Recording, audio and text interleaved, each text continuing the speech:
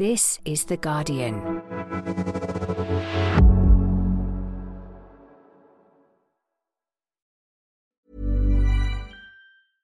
Finding your perfect home was hard, but thanks to Burrow, furnishing it has never been easier. Burrow's easy-to-assemble modular sofas and sectionals are made from premium, durable materials, including stain and scratch-resistant fabrics. So they're not just comfortable and stylish, they're built to last. Plus, every single Burrow order ships free right to your door. Right now, get 15% off your first order at burrow.com/ACAST. That's 15% off at burrow.com/ACAST. Introducing Wondersuite from Bluehost.com. Website creation is hard, but now with Bluehost, you can answer a few simple questions about your business and get a unique WordPress website or store right away. From there, you can customize your design, colors, and content. And Bluehost automatically helps you get found in search engines like Google and Bing. From step-by-step guidance to suggested plugins, Bluehost makes WordPress wonderful for everyone. Go to bluehost.com/wondersuite.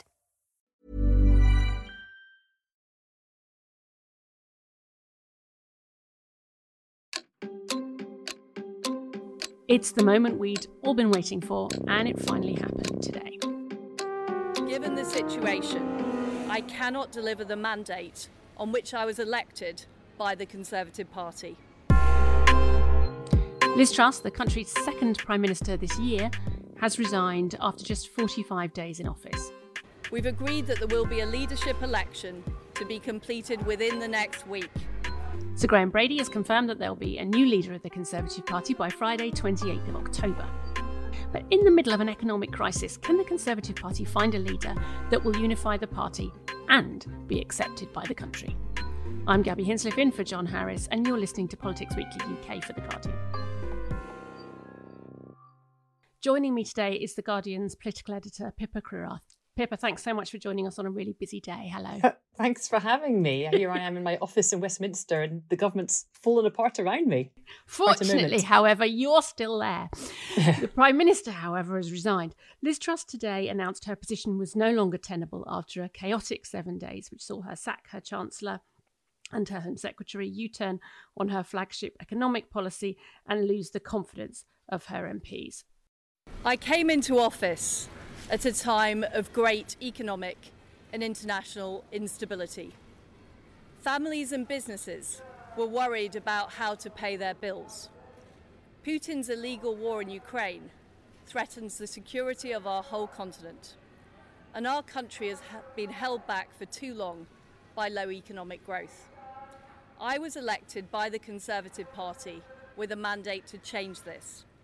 We delivered on energy bills and on cutting national insurance. And we set out a vision for a low-tax, high-growth economy that would take advantage of the freedoms of Brexit. I recognise, though, given the situation, I cannot deliver the mandate on which I was elected by the Conservative Party. I have therefore spoken to His Majesty the King to notify him that I am resigning as leader of the Conservative Party. Just to sit back for a minute and reflect on this, I mean, it does feel like one of the most surreal weeks I think I've ever experienced. Pippa, is that your feeling? What's it felt like down there today? I definitely agree with that. I mean, we've got to this sort of position where we become immune, really, to this sort of scale of political drama, because there's been so much of it over the last few years. British politics has been a very tumultuous place. And particularly in the last 6 months with the demise of Boris Johnson and the Tory leadership contest, we've got used to a lot of drama in our lives.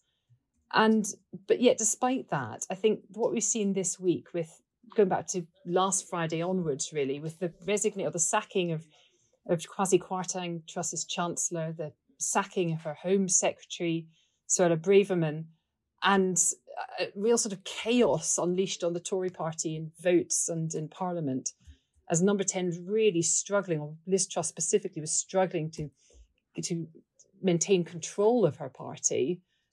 It feels like, I'm not sure we've ever seen anything quite like it. I mean, there were some moments during the Brexit wars of 2019 where it got pretty close, but the last few days have been pretty staggering. It's the speed of it as much as anything else, the speed with which it feels like it's all fallen apart, you know, and the way in which it feels like kind of years have been telescoped into days. I mean, I already feel like Kwasi Kwarteng's resignation was something that happened last year, and actually it was kind of last Friday. You know, you get this sense of everything on hyperspeed.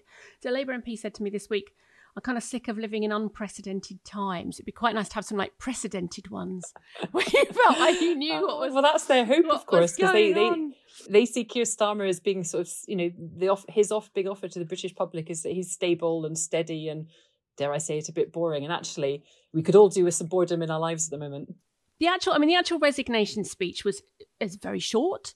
It was unlike, I mean, it wasn't like Theresa May, who was very tearful. It wasn't like Boris Johnson, who was sort of clearly angry.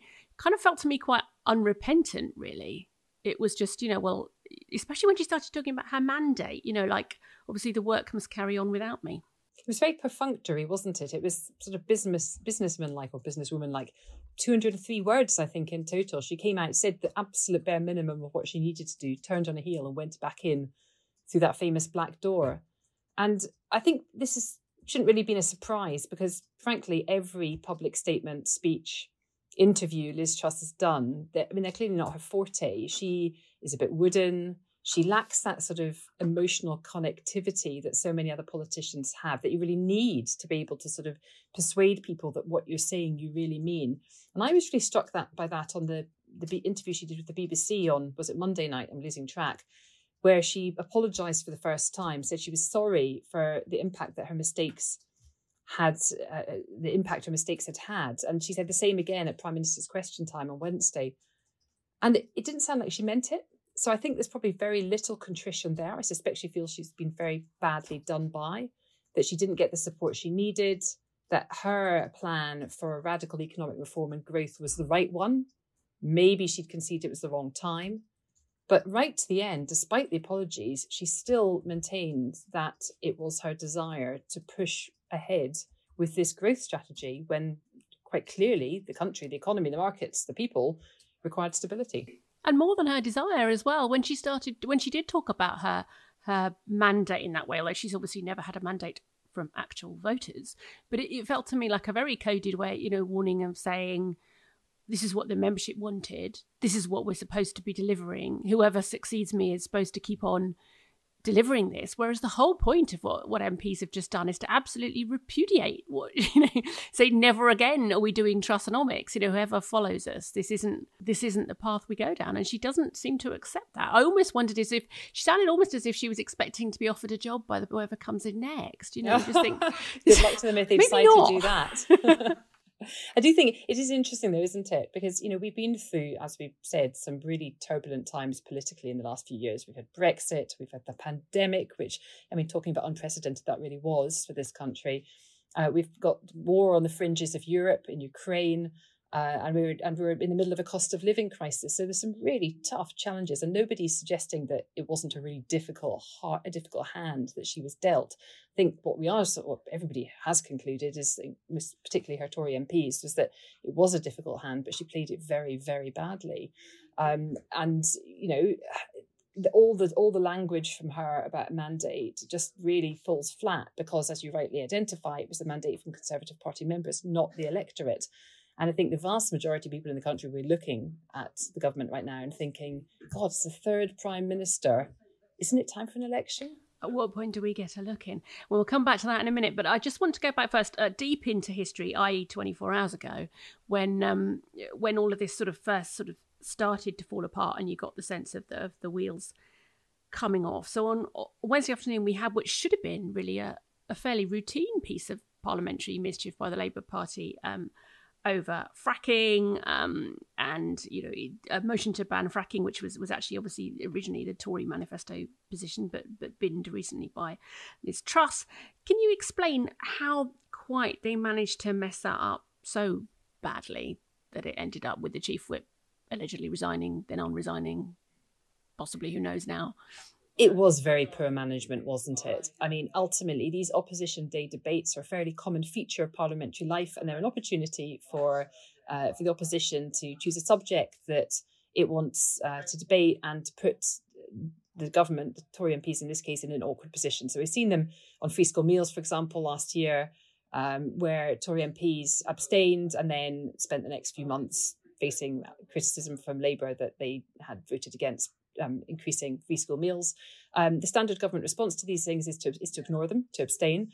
But the difference this time round is that Labour used a clever tactic, which has only been used a couple of times before, which is to make the vote about granting time on the order paper. So they had the opportunity to a pathway, if you like, to legislation. So the vote was about Labour taking control of the order paper and having what would be a binding vote on fracking. Now, the only other time this is concerned, this has happened in recent history, is that famous day, talking about dramatic days, back in 2019 at the height of the Brexit wars, when Oliver Letwin and his crew took hold of the order paper and pushed through votes to make sure that we wouldn't have a no-deal Brexit. 21 Tory MPs were then sacked. They lost the Tory whip.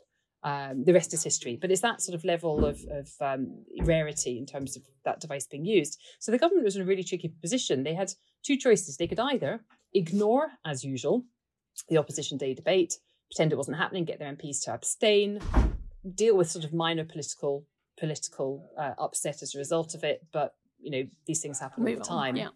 Or they could, or because it was, the big problem was that actually it allowed an opportunity for Labour to legislate. So because of that, they felt that they had to make it a three-line whip. They had to encourage the MPs to vote it down because that was kind of like a red line. You can't suddenly hand over the order paper to the opposition. That would undermine the government's authority even more than it had been already undermined. So they were kind of like stuck between a rock and a hard place between these two choices. They opted to make a three-line whip. More than that, they opted to make a confidence vote in the whole government. And then with this ridiculous toing and froing at the last minute, where a minister announced, apparently because of miscommunication, Number 10, announced in the Commons that it wasn't going to be a confidence vote. And then you had the likes of Therese Coffey and Jacob Rees-Mogg apparently physically manhandling MPs to get them to vote the right way. I mean, it was just complete chaos. So you have these extraordinary scenes where nobody knows whether or not it's a confidence vote, whether or not they should vote for it. As you say, lots of allegations of pushing and shoving, Wendy Morton supposedly resigning in the middle of it and then unresigning. I can't even say what the deputy chief whip is alleged to have said. But you need a few asterisks in there. Leave that to your ripe imaginations, guardian listeners.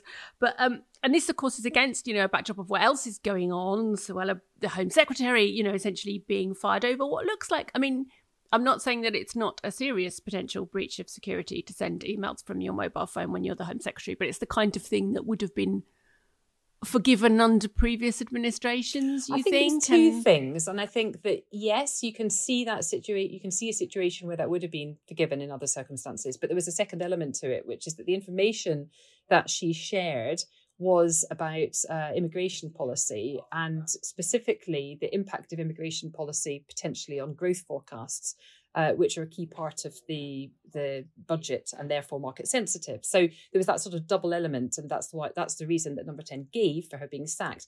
However, people at Number 10 do admit that it was convenient timing. I mean, Suella Braverman has not been very helpful to Liz Truss, or had not been very helpful to Liz Truss during the course of her premiership, not least by suggesting that net migration should be in the tens of thousands when Truss wanted to be able to control it, but to be able to have the freedom to increase skilled migration in order to be able to boost growth. So there was apparently a big shouting match between the two of them over that. And also somebody else told me that Jeremy Hunt, obviously the new Chancellor, obviously an extremely powerful man now, had decided that he didn't want to be sitting in a cabinet which had people that he regarded as clowns, and that there was a few people sitting around the table that he thought actually weren't up to the job. Now, they deny that. They say that he's not had any role in personnel, but it all kind of fits with this picture of Truss having to relinquish control over pretty much every aspect of her government.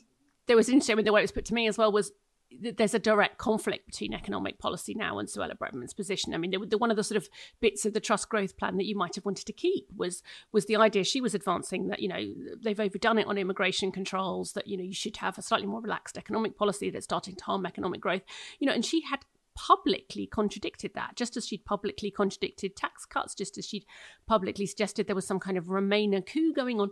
And I've been looking at her for the last 2 weeks thinking, I can't quite understand how she's still, you can't continue to be Home Secretary and openly disagree with your Prime Minister all the time. And it turns out that's true. But in this case, perhaps you can't continue to be Prime Minister either. But Anyway, so you move on to Grant Shapps is Home Secretary for what, possibly a day? I think, or it depends. Well, if he's still Home Secretary until he's there's a new one. Until there's a new one, possibly a week. Then, do you think the fracking vote was the final straw? What tipped things over? Because originally it seemed as if the Hunt plan was to sort of to keep the Prime Minister there until at least October the 31st, to have this stability, to not have a sort of wildly unpredictable political leadership contest where the markets would sort of panic again.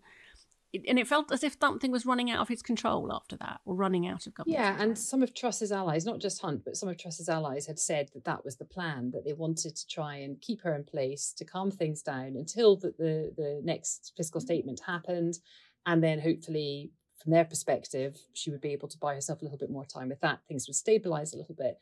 I think the problem came with all these different things happening yesterday. And there was also stuff about one of her closest aides being suspended, her performance at Prime Minister Question Time. There's all these different elements. And you've had all these Tory MPs saying, well, for weeks really, privately, but in increasing numbers publicly, that Truss wasn't up to the job. And I think what happened at the end of yesterday was that there was a recognition among a significant number of those Tory MPs that she was out of control. And therefore the party was out of control, therefore the country was.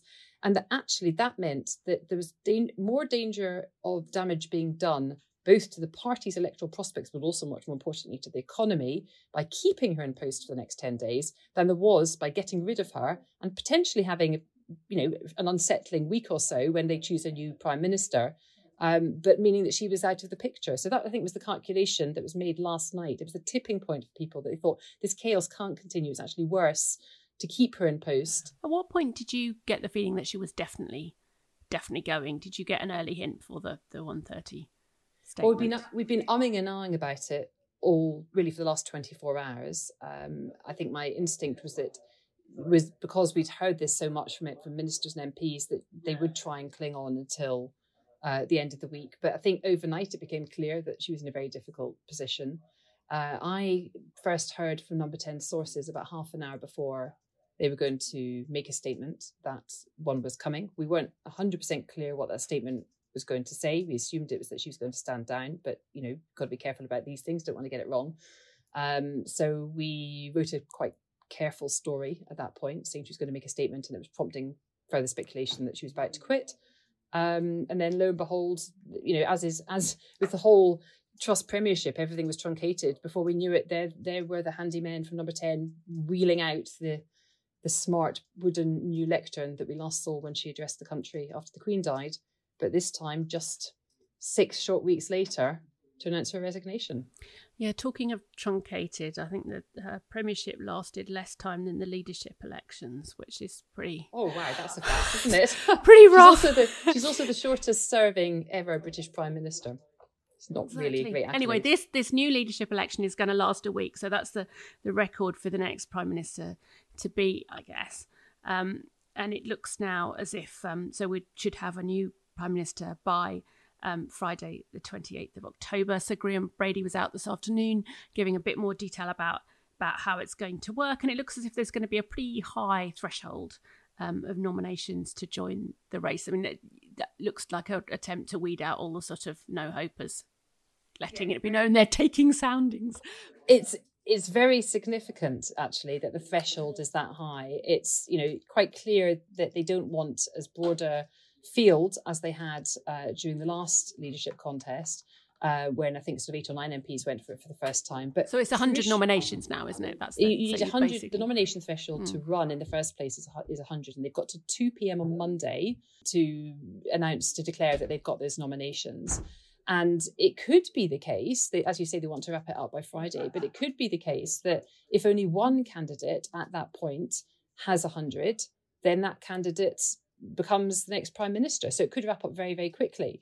And the other thing that Graham Brady and the Tory party chair, Jake Berry, said is that if MPs can't agree on one unity candidate and pick 2, then the vote will go to members. There'll be a very quick online members vote so that they would get a say. And my feeling very much is but do we know how binding that's going to be? Like a Snap online poll of... Well, it would be absolutely binding. And they claim that the sort of security concerns that have been expressed about how safe that would be from foreign interference and stuff are misguided, and that that the system is very secure. But of course, we saw what happened during the Tory leadership contest when they initially suggested members would be able to get an online vote at the end to change their position or to lodge their position for the first time, and they withdrew that because of security concerns. But the threshold thing, Gabby, I think is also interesting because, of course, the minute Truss resigned, focus shifted forward as to who was going to take over. And one of those names doing the round was inevitably Boris Johnson, who friends have been saying for weeks now that he wanted, that he felt that his premiership had been cut off at the knees, that he didn't think he'd done everything he wanted to do, and that he was keen for a comeback. And it might have happened sooner than he'd expected, but he's on holiday in the Caribbean at the moment, and we're hearing that he was heading for the airport to get a flight straight back. But there's hardly anybody that we've spoken to at Westminster that thinks that Boris Johnson would be able to hit that threshold of 100 MPs. That is probably somewhere between 40 and 60 at best, which means that he would have to rethink and not throw his hat into the ring after all, which a lot of MPs who regard him as very divisive, he's still got the Partygate inquiry hanging over him, think would be, is a relief. There's probably a moment to play a clip from Charles Walker, the Tory MP who went viral this week, with a warning really to Tory MPs who use their vote for their own personal advancement in the last leadership contest. I'm livid. And, I really shouldn't say this, but I hope all those people that put Liz Truss in number 10, I hope it was worth it. I hope it was worth it for the ministerial red box. I hope it was worth it to sit round the cabinet table, because the damage they have done to our party is extraordinary. I'm sorry, it's very difficult to convey. You look just furious about this. I am. I've had enough. I've had enough of talentless people putting their tick in the right box, not because it's in the national interest, but because it's in their own personal interest to achieve ministerial position. So we're back really to that, aren't we, Pippa? Sort of relying on Conservative MPs to cast a vote in the national interest. Yeah, here we are again. And the opposition, Labour, Lib Dems and the SNP, have all called for a general election instead.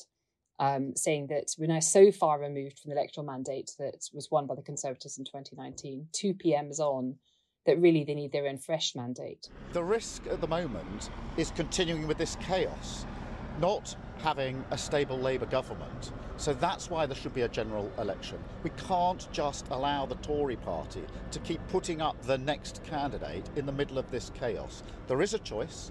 There's a Labour Party that's capable of stabilising the economy, has a clear plan, and the public entitled to choose between that stable Labour government and this utter chaos of the Conservatives. I think, though, that that's still less likely to happen imminently than it is likely, because the Tories are still about 30 points behind Labour in the polls, and while that might not actually be replicated at a general election, even a lead of about 15% in the polls would deliver Labour a healthy majority. And so Conservative MPs would be looking at themselves out of power, potentially for a generation, and many of them losing their seats. And as one MP said, or as many MPs say, there's nothing as an ex-MP in terms of their own employment prospects. So I think from a Tory perspective, there would be huge reluctance to give in to those demands for a general election. Labour people are kind of split on it. There's one group of Labour MPs that think what they want to do is to take over now as soon as possible, because the damage that could be done to the economy in the next 2 years is so immense that they want at least to be able to have a chance to sort of shape things and get out of this economic situation their own way. And there are those who think that there are global factors at play, which mean that the economic crisis is likely to continue for a good couple of years. And actually having someone like Hunt in that is going to try and sort of, balance the books a bit means that they could potentially be taking over a healthy economy in 2 years' time, albeit probably still facing some tough choices. So although they're publicly calling for an election, there are some that think actually we wouldn't mind waiting until 2024 anyway. So I don't think one is imminent. We should quickly just say who's definitely not running. Jeremy Hunt has ruled himself out of the running, although it doesn't often necessarily stop him remaining as Chancellor, whoever it ends up being. Michael Gove said he wouldn't run. James Cleverly, the Foreign Secretary, said he wouldn't. And Tom Tugendhat, who ran last time, wouldn't run either. There is some speculation about a sort of I mean, this is what Tory MPs were kind of trying to agree in the last few days, but didn't get there within time, but of some kind of triumvirate or whatever the foursome equivalent of that is, I can't remember. But where, you have a combination of Rishi Sunak, Penny Mordaunt, Gove, and sort of whoever, that sort of non-Boris Johnson, vaguely progressive, vaguely sort of centrist sort of conglomeration that comes together and stops taking votes off each other. Do you think that's a goer? I mean, obviously, he hasn't been a goer for the last few days. And if so, who do you think emerges at the head of it? Because that seems to be the question. Someone would have to stand back and let, And that's the problem, is that none of them want to stand back. Those that think that they could make it to, the top 2 or 3. The obvious front runner is Rishi Sunak, because he came first amongst Tory MPs last time. But there is a sort of a chunk of Boris Johnson supporting MPs, those 40 to 60, that absolutely would do everything in their power to stop him. And there are others in the party as well that wouldn't back him necessarily. But I think given that he got over 100 at the final round of the MPs contest, we could expect that. Certainly we'll expect him to make the ballot. Then it comes into who comes into second place. Now, Penny Mordaunt came third behind Liz Truss just by a handful of votes in the last leadership. And the expectation is that she would go through. Faced with the choice between Rishi Sunak and Penny Mordaunt, it'd be interesting to see what members would do in that online poll. Last time, the suggestion was that Penny Mordaunt would win amongst the members. Whether that's still the case, having been through the contest once and given the economic situation we're now in, we'll have to wait and see. But it certainly feels like it's between the two of them. Now, whether one or other of them is prepared to stand back, I doubt very much. It might reach the point that you get a first round of voting amongst MPs, and then it becomes clear that one of them is the front runner, and they agree to do a deal. And so, for example, Rishi Sunak takes over at number 10, keeps Jeremy Hunt as his Chancellor, because I think there is a real sort of requirement for stability that they all recognise, and that Penny Mordaunt gets pretty much any other job she wants, whether that's home or foreign or something else entirely, Deputy Prime Minister even. That would seem to be where sort of the centrist MPs are trying to head towards, but there's a long way to go and a lot of MPs to win over to get there. Talking of the economic situation we're in, I suppose the final question is, what is Liz Truss's legacy? If that doesn't sound like a mad thing to say of someone who's been there for all of 6 weeks. I mean, she was outlasted by a lettuce, but that's probably not the legacy she wanted. I'm not sure it's a very positive legacy, really. I think it's a sort of an extra black hole in the British economy, in British public finances of anywhere between 10 and 20 billion pounds that will now have to be filled because of a disastrous mini budget. It's an extra maybe 1%, 2% on people's mortgage interest rates. But from a political perspective, it is the end of any hopes or dreams that the libertarian free market right may have had for imposing their form of ideology on British politics. That is dead for a generation. What we're going to see is much more of the status quo, the much maligned Treasury orthodoxy, maligned by Liz Truss, I should say, and a much more sort of like conventional, potentially stable type of politics, because that's what the public's asking for. And after this failed experiment of Trussonomics, I think that's what they'll get. And 20 years of economic liberalists saying, but communism was never properly tried. If only she timed the budget differently. If only just the presentation was off, then we'd be fine. Anyway, listen, I need to let you go because you've got masses to do tonight. But thank you so much for your time, Pippa. Thanks for having me. And thank you for listening. I hope you enjoyed today's episode. If you did, make sure you subscribe to Politics Weekly UK wherever you get your podcasts. And if you want more analysis on this extraordinary week in British politics, tune into our sister podcast, Today in Focus. This episode was produced by Frankie Toby, music by Axel Caputier. The executive producers are Maz Ebtehaj and Nicole Jackson. This is The Guardian.